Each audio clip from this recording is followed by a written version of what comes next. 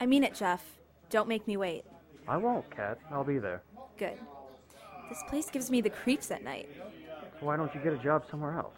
Like where? A fast food joint? I don't think so. I was thinking Hooters. Ha ha, Mr. Funny Man. You're such a perv. Let me call you right back. A guest just came in. I'll wait.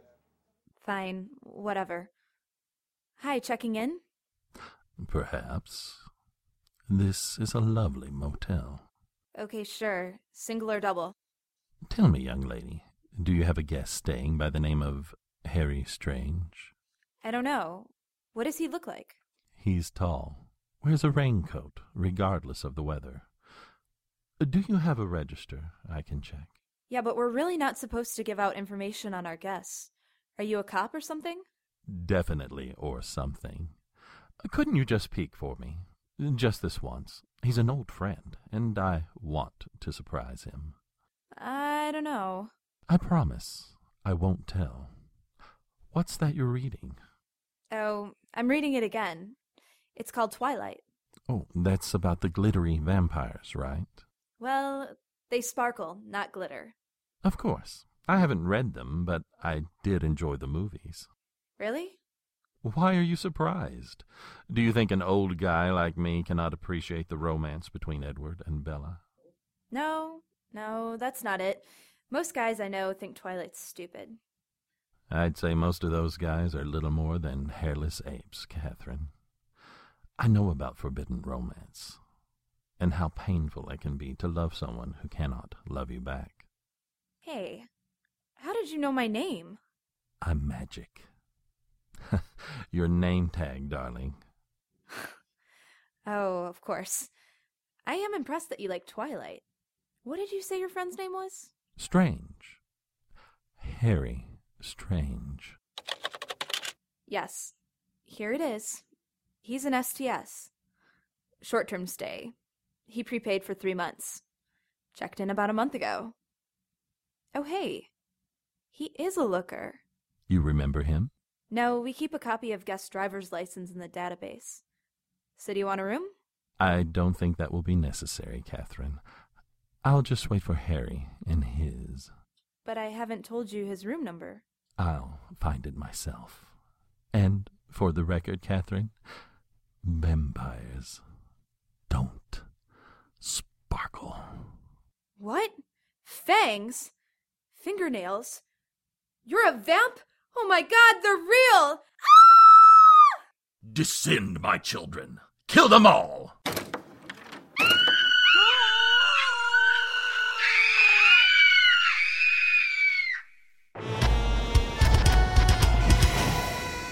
Magic and magical people, the unnatural order is all around us. There are white witches, black witches, demons, vamps, werewolves, shapeshifters, ghosts. It's a protoplasmic party of creature features out there. But unless you know where to look, you won't find them. I know where to look. My name is Harry Strange.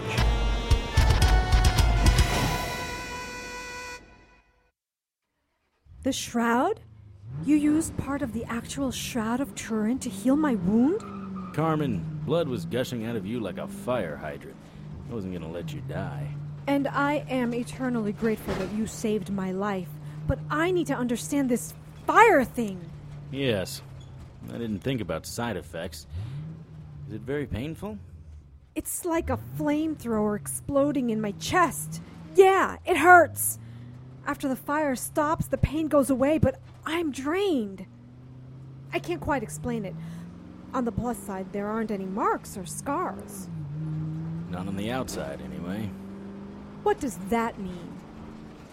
Just because you don't see the damage doesn't mean it isn't happening. Most of this magic works from the inside out. It's like a cancer, and unless you're looking for it, you won't know it's there until it's too late. But this is from the Shroud of Turin. How can it be bad? Perception isn't everything. I'd avoid using it. Believe me, Harry, I've never made a conscious effort to self-immolate. The fire has always started after an unnatural attacked me. It's like a self-defense mechanism. Why are you pulling in here? Because this is where I was staying before my unfortunate hookup with Vampire Girl's shotgun. The Barnacle Inn? I've seen condemned halfway houses that looked in better shape than this place. It's out of the way, isolated, and inexpensive. All the things I look for in a hotel. And as long as you don't mind sharing your room with some roaches, it's perfect. This is Florida. Every hotel has roaches. I'm gonna swing by the office and tell them I'm checking out so they can have a refund check ready for me. Maybe you should sleep and shower before you see anyone? You're getting a bit ripe and we could both use some shut-eye. Good point. Charming. All exterior doors. Not very safe. You worried too much. You need to relax, like... that's interesting. A couple of doors are open. There's something else here. You should stay with me. Something bad is here. Do you hear that? I don't hear anything. Exactly. It's... What night is it? Saturday. It's Saturday night and there isn't any activity. Well, it is almost 2 a.m. Technically, it's Sunday. We should still hear something. Look at the frame on that door. It's shattered. Someone kicked it in. This one also. Carmen, follow me. I want to look in this room. The lights aren't working. Do they ever? Good point. Listen. Here, let me shine my flashlight over there. A head popped up from the other side of the bed. Its lips were red with fresh blood and flesh hung from its teeth. The halfling looked as surprised as we were. Luckily, I was faster. What was that? A halfling well on his way to being a full vamp. I mean, what did you shoot it with? My ears are still ringing. Special blend. Gunpowder, silver, garlic, and a couple of secret ingredients. I still have a few friends in the order who keep me supplied. Shine the light over here. Our halfling was young, probably a teenager. I think he was chowing on Mom. Let's see what we have in the bathroom. Oh, look in the tub. That's nasty. We can't help him. Let's get back in the car. Only if there's a back door. There's a gaggle of vamps coming in the front door. Crap. Back to the bathroom. And I believe more than 2 vamps is considered a colony. You do have a door spell or something, right? Throw this down and make an unbroken line with it. Got it. A vamp was running towards us. I raised my gun to fire. No! Don't shoot! At that exact second, the vampire hit the doorway and bounced backwards as if it had hit an invisible wall. Oh, nice one. It's a psychic barrier. Nothing magical can get in or out. Your bullets would have just bounced around in here. Good safety tip. How long will it hold? We should be good for a couple of hours, unless you invite them in. Look at them. I've never seen a vampire up close. Those fangs. Their nails look like brown razor blades. Not quite emo love gods, huh? Not by a long shot. These are freshly turned. Most of them don't understand their new bloodlust, but they're compelled by a need as great as breathing. Some of them were probably guests at this hotel. Look there. That one's wearing a St. Augustine, America's Oldest City t-shirt. That's not something most vamps would wear. Now it's probably the last shirt he'll ever wear. Harry! Harry! Right, sorry. Sort of wondered there. They're running toward the door. There are cops out there. We have to warn them. Colony will kill them. Harry, no! Ugh! Hitting the invisible barrier was like running into a glass patio door that punches back. I landed hard on my ass. Didn't I say that nothing magical can pass through the barrier? Do you ever listen? Take it down! Take it down! Those cops will be killed! Go! I don't think so, bloodsucker.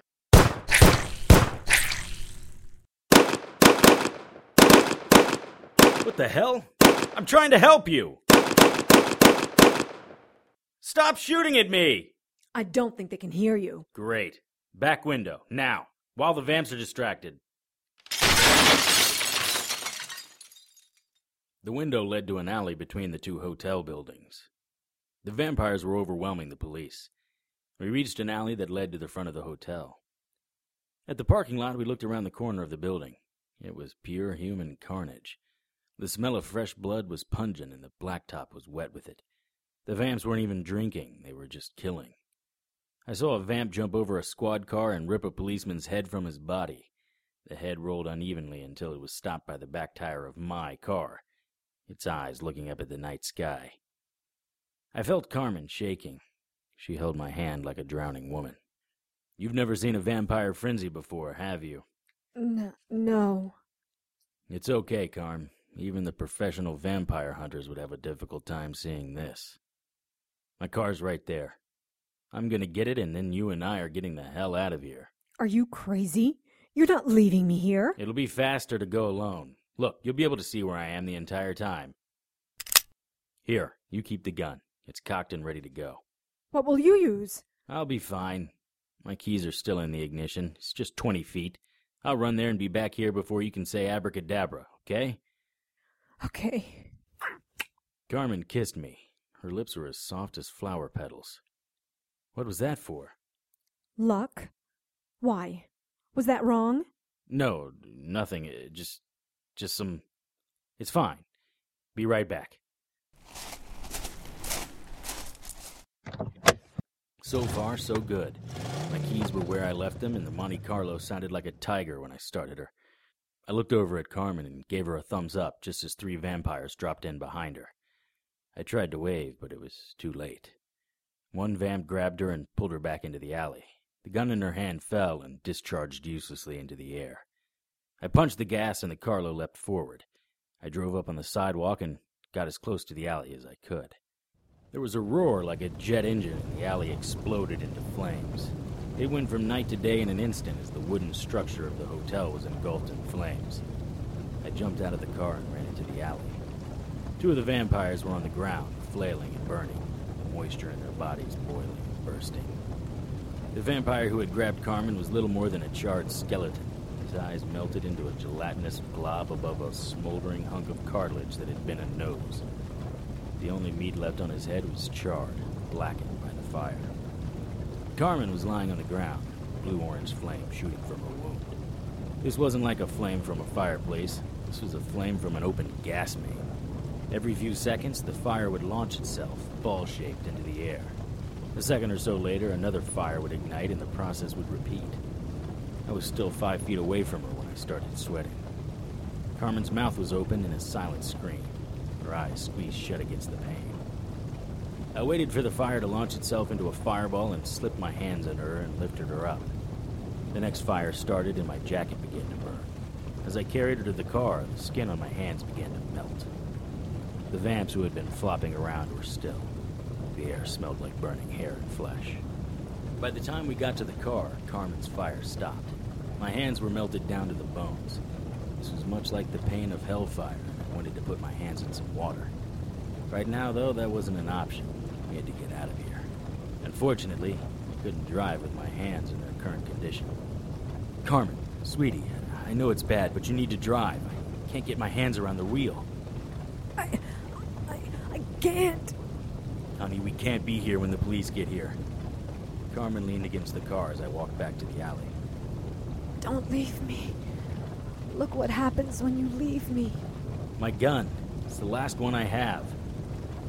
I couldn't squeeze my hands. Carmen's fire had burned away most of the muscles, making it impossible to lift anything.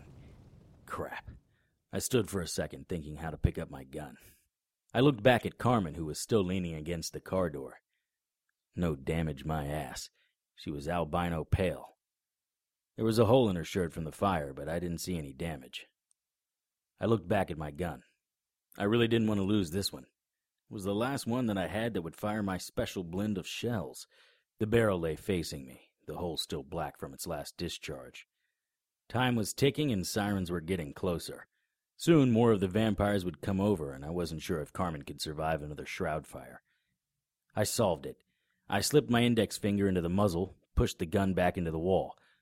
Once it was there, I was able to push it up against the wall, balancing it with my other hand. I turned back to the car and was relieved to see Carmen behind the steering wheel. I ran around to the other side. I was unable to open the door, and she leaned over, grimacing, and popped the lock for me. "Drive slowly. Don't draw any attention to us. We're just a couple of nosy tourists." Your hands. Did I do that? "Don't sweat it. They'll be okay. When you get out to the main road, head to the interstate and go north. We need to put miles, preferably a state, between this motel and us." We need to get you to an emergency room. "You're sweet. You were just a human Roman candle and you're worried about my hands. I'll be fine. While we're driving, I'll tell you a little story. One I should have told you years ago." It was 1931 when I met Madeline Nero. The Great War had been over since 1918, and I was too young to have served there, but we were about to enter another war. I don't just mean the economics of the time. Darkness was growing over the earth, but I didn't know it. By the end of 1932, my life and my name would be forever changed. I was working for a private dick named Jake Roscoe. I was late for work. Back in the old days, I went by my given name, Romeo Chase. "Nice of you to come in today, Chase." "Sorry, Roscoe. I had a late night." "Chasing skirts isn't going to help you on the unemployment line. You know there's a depression going on, right? There are 100 other guys out there who would jump at the chance to get your job." But none of them could do it as well as I. Coffee? "Sure. I'd love a cup." I meant, is it made? "It will be as soon as you make it." Tell me again why I work for you. "Because, Chase, you want to learn from the best." Ah, that's right. The best at what? "Real funny, kid. Forget the coffee. I'm going to go get a racing form. Maybe grab an egg from the shop down the corner. You man the fort." Manning the Fort is my middle name.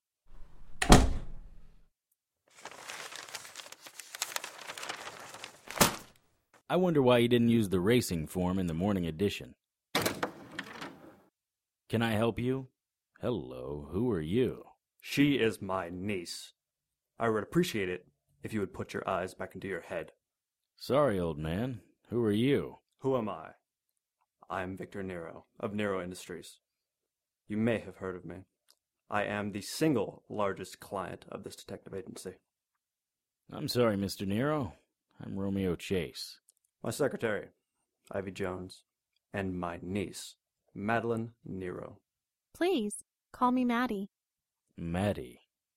I think it would be better if you called her Miss Nero. We don't want the hired help getting too familiar, honey. Uncle Victor, stop. "It isn't a problem, Miss Nero, and your uncle is correct. As clients of the Roscoe Agency, you're to be afforded the utmost respect. I am your humble servant, ma'am." And mine as well? "Of course, Miss Jones. Would any of you like a cup of coffee?" No time for that. Is Roscoe here? He just stepped out. I'm surprised you didn't pass him in the hallway. Well, we didn't. Do you think I'd be standing here talking to you if your boss was here? Of course not, Mr. Nero. Where would the profit be in that? Profit? What do you know of profit? I was just saying, sir, that if my boss were here, why would you waste your time with the hired help? Ivy, didn't you call to tell Roscoe we were coming? I'm sorry, Mr. Nero. There wasn't enough. Useless strumpet! Ow! Nero drew his hand back to slap her again, but I stopped him. Mr. Nero, sir, with all respect due to a man in your position, I cannot allow you to slap a woman twice for the same offense, even a black woman. You speak as a gentleman, sir. You may interfere this time, but I will not allow it a second time. Perhaps you'd like the coffee now, Mr. Nero. We can wait together for Roscoe's return. No, I haven't the time to wait for Roscoe. He's probably off to the track today. I'll tell you. Try to keep it straight. I'll write it down in my little detective book, sir. Very well. It would probably be your assignment anyway. I want a bodyguard for my niece. Uncle? That's not exactly what we do, sir. Madeline, we have been through this before. Mr. Chase, my business is getting more competitive. There are certain people who are planning to move against me and will try to affect me by any means or motive they can. My niece, daughter of my brother, is my only remaining family member.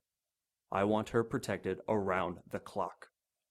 Roscoe drinks too much and is too fat to do it himself, so I assume the task will fall to you. Am I correct in that assumption? Yes, sir, that's how I see it. What manner of protection will Miss Nero require? I do not require any protection. I will not be followed around by some Neanderthal in a cheap suit. Miss Nero will need constant protection. She is quite active, and my business brings me in contact with some dark characters. Ivy, the envelope, please. Here, Mr. Nero. This is your standard retainer, plus double your daily fee. There's also a bonus in there, Chase, but Roscoe doesn't need to know about that. Thank you, Mr. Nero. Roscoe will get every dollar in this envelope. He will, won't he? Yes, sir. That's the right thing to do. You're serious, aren't you? Well, then I know you are the right one. Come, Ivy. Let's leave and give Maddie and the big Boy Scout a chance to get to know each other. I will leave as soon as you are gone, Uncle. I know, but I doubt you'll be able to shake Mr. Chase off your scent. Good day. Mr. Nero, you haven't given me a lot of detail. Should I be looking for someone specific? Is there a group of people? Anything you can tell me will help me make sure Miss Nero stays safe. You've impressed me, Chase. Don't ruin it by asking me to do your job for you. Roscoe knows what is what. Your job is to keep her safe. Do it however you want, but keep her safe. Good day, sir. This will be easier if you pretend to like me. Easier for who, Mr. Chase? I like you just fine. I just do not need a watchdog. Your uncle seems to think otherwise. My uncle's a rich capitalist who thinks he can get his way because of his bankroll. Are you one of those people who doesn't like capitalism? No, I love capitalism. Unlike most of the country, capitalism is being very good to me. Unlike my uncle, I think we should be able to do more with it. He appears to have your best interest at heart. By hiring a goon to follow me around. Miss Nero, I am not a goon. I take my job and responsibilities very seriously. Hit a nerve, did I? With all respect, Miss Nero, you don't seem that different from your uncle. Well, it's been nice, but I have a lunch date. I'll get my hat. Why? Because from now on, your dates include me. I don't think this is going to work out very well, Mr. Chase. I don't think so at all. I followed Madeline out the door. She didn't wait while I locked the front door, but I caught her before she got to the elevator. We made quite the pair walking down the street. Me in my gray suit, gray overcoat, and gray hat. Madeline with her close-cropped hair poking out from her deep red hat. Her knitted plaid sports suit clung smartly to her body, drawing approving glances from the men who dared glimpse twice. For her part, Maddie seemed unaware of the looks she received. I, however, was very aware. Carm, are you feeling okay? You're looking a little pale. Fine. Just a little sore. Keep talking. Okay. I was much more taken with her than I let on. We were doing everything together. Well, she was doing, I was watching. But we were spending a lot of time together. Eventually she started to talk to me about her friends and boyfriends. Her boyfriends were mostly little hipsters who, given the opportunity, I would have gladly smacked with the sap or told to take the heel to toe. But that wasn't what I was hired to do. Shortly after the incident at the Ink Spot, we started liking each other a lot more. You know how they say people who survive intense situations are often drawn to each other because of the shared situation? Well, Maddie and I would share many intense situations. The Ink Spot was just the first of them. The Ink Spot was an illegal speakeasy located well outside of town. It was mostly a black club, though younger whites who imagined themselves to be hipsters and flappers were frequenting the club more in recent weeks. Her chippy friend Evelyn decided she and Maddie should visit the hotspot. The building itself was an old A-frame barn, a tinderbox with one entrance for customers and a small back door. It was surrounded by a dirt field that acted as a parking lot. There weren't many windows, 2, both in the back. With its limited entrances, it would be easy to monitor who came in. On the other hand, those limited entrances would make it hard to get out in a hurry. While Maddie and Evelyn did the things that girls do, I scoped the place out. I was watching 3 college boys doing their best to talk their way into a pack of flappers when a black car pulled up. Now remember, this is 1931. Most cars were black. But everything about this car was black, including the windows. A man wearing a long top jacket and hat pulled down around his eyes stepped out. He did nothing wrong, but the hair on the back of my neck stood up. The man walked toward the end of the building and looked around and then went to the other side. I decided to have a little chat with him and went to the front door. A couple of skirts gave me the once-over, but my focus was on the front door and Maddie. Outside, I lit a cigarette, and the smoke billow made me think of ghosts. Odd, because back then, I didn't believe in ghosts. 3 or more cars pulled into the lot, also all black. Men started piling out of the cars. I thought they were mobsters, but then I saw a flash of their skin. It was sickly pale. I'd seen that color of skin on doughboys returning from the Great One. Most of them didn't live very long. I didn't know who these mugs were, but it was time to go. I went back inside to collect Maddie, who, of course, wasn't where she was supposed to be. Suddenly there was a crash at the back window, and I saw 2 canvas bags land near the bar. The musicians, unaware of what had happened, continued to play. Several of the customers walked towards the bags. I wanted to know what was in them. I wouldn't do that. The bag is moving. But it was too late. One of the men grabbed the sack just as the first snake poked its head out of the top. The rattler snapped hard on the man's hand. While the man tried to shake the snake from his hand, another snake slid out of the sack. And another. And another. More snakes slithered out of the sack. More, I thought, than seemed to fit in the bag. Snakes were coming out of the other sack as well. The man who had been bitten by the first snake had fallen to his knees, his hand already swollen to the size of a watermelon. I needed to find Maddie and get out of there. The snakes were moving towards the crowd. Odd behavior for snakes. I spotted Maddie and yelled for her to stay where she was. She heard and started running towards me, dragging her friend Evelyn by the hand. 3 of the snakes stopped and turned towards Maddie and Evelyn. Maddie started to backpedal towards the bar. I couldn't wait anymore. I drew my gun and fired into the air. The panicking crowd parted briefly. I took advantage of the break and pushed my way through. One of the snakes pulled in front of the others and was gaining on Maddie. I took aim and fired. Its head disappeared under the weight and speed of the slug.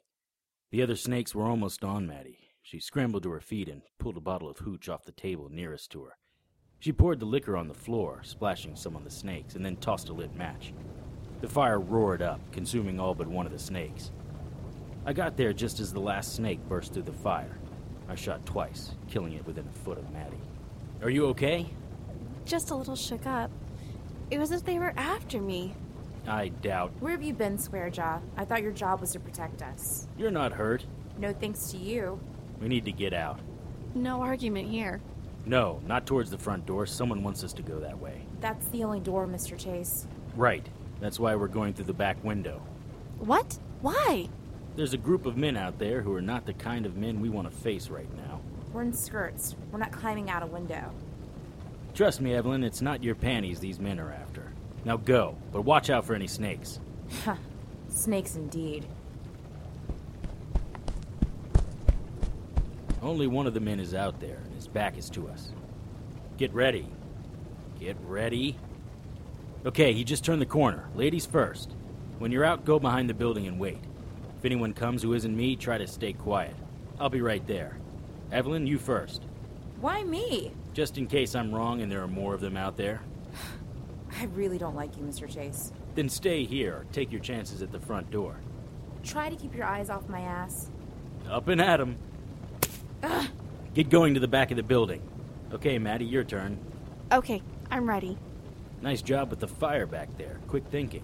Nice job with the shooting back there. Quick thinking. I do try. Here we go. Up and out. My turn. Okay, we need to get to a car. Which is in the front of the building where you said we couldn't go. I'm not a big private eye or anything, but there seems to be some lapses in your logic, Mr. Chase. I didn't say our car. I said a car. Someone's coming. Over there. Shh! Get behind me. Wait, don't shoot, it's Earl. Hold on. Before you go running out there, Earl isn't looking so good. He's holding his throat. Probably having a hard time breathing from the smoke. Earl, over here! No! Evelyn froze in place. Earl's hands dropped, exposing a tear in the skin of his throat running ear to ear as if someone had ripped the front of his throat away from his body. Under the light from the fire, black blood was running down his chest. He took 2 more steps towards Evelyn and dropped to his knees. In the next second, he fell face first into the grass. Behind Earl stood the man from the back of the ink spot. His mouth was red with blood and flesh hung from his fingertips. No! You're a murderer! You shot that man! You shot that man in the head and he didn't do anything! Didn't he? As I see it, he tossed in the snakes that killed one guy inside, ripped Earl's throat out, and sent who knows how many others to their death. I didn't shoot him so much as I executed him. This makes taking his car much easier. Let's go. No! Are you going to be doing that much more? It's really getting... Oh my god. He's getting up. That can't be. I shot him in the head. You can still see the hole. Oh, well. How can you still be standing? Because, human, to you, I am a god! The man grabbed Evelyn by the arms. When he opened his mouth, Maddie and I saw sharp fangs rip through his gums. At the same time, his skin turned that sickly white and his eyes filled with a thick red liquid. With his free hand, he pulled Evelyn's hair, forcing her head back and exposing her neck. In one motion, he bit down on her neck, blood squirting out from around his lips. Evelyn was able to stand up only because the man-thing held her up. When he pulled away, her skin was torn and bloody. Ah, that's the stuff. But virgin blood is so much sweeter. I picked up a stick and swung it at the vampire's head. He dodged it and then grabbed me by my jacket and threw me against the building. He threw me so hard that I crashed through the wall and slid back into the ink spot. Get away! That's it, virgin. Get your blood all hot and angry for me. You are going to taste exquisite.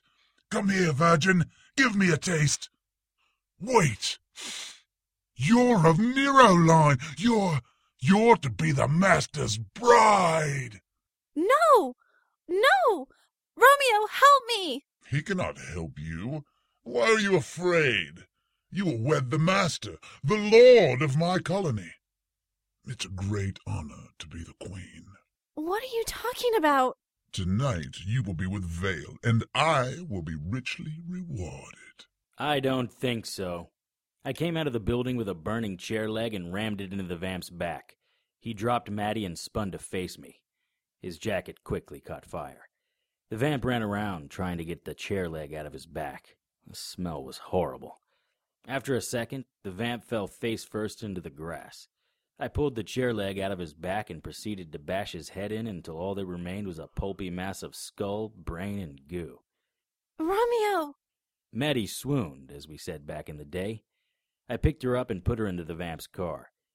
We drove through the parking lot, running over vampires and humans. I saw carnage that day that rivaled what we saw a little while ago. I felt a lot like you did, I imagine. It was all I could do to hold my bile down.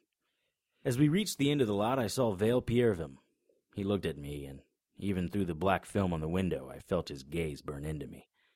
Vale started to walk towards the car, and I gunned it. I didn't slow down until we were miles away at my brother's house. That was my first encounter with any of the unnaturals, and the start of Maddie and I falling in love. Okay, Carm, that's enough for tonight. The sun will be up soon, and we can sleep. Pull into the next hotel. Even if the vamps followed us, they'll wait until tonight to strike. By this time tomorrow, either Vale or I will be dead. Tonight's episode, Harry Strange 114, Romeo Chase, was written and directed by Tony Serecchia and produced by Brienne Ahern. All material is copyright by Tony Serecchia and used with his permission. Featured in tonight's cast were Casey Morgan, William Graves, H. Keith Lyons, Sylvia Galan, Kellen Stennett, Ed Bonza, Brie Ahern, Andrea Lang, and Jason Tyler. Harry's opening theme music was written and performed by Lance Hogan and is copyright by Lance Hogan and used with his permission. Contact Lance at his email, hauganl@yahoo.com. Incidental music was written and performed by Kevin MacLeod and is copyright by Kevin MacLeod and used with his permission. Visit Incompetech.com for more of Kevin's music. To keep up with the latest news and information on everyone's favorite private investigator, visit our Facebook page at facebook.com/HarryStrangeRadio. Send your questions, comments, and suggestions to producer@harrystrange.com. For the Harry Strange radio drama, I'm Joanne Pruden. Good night.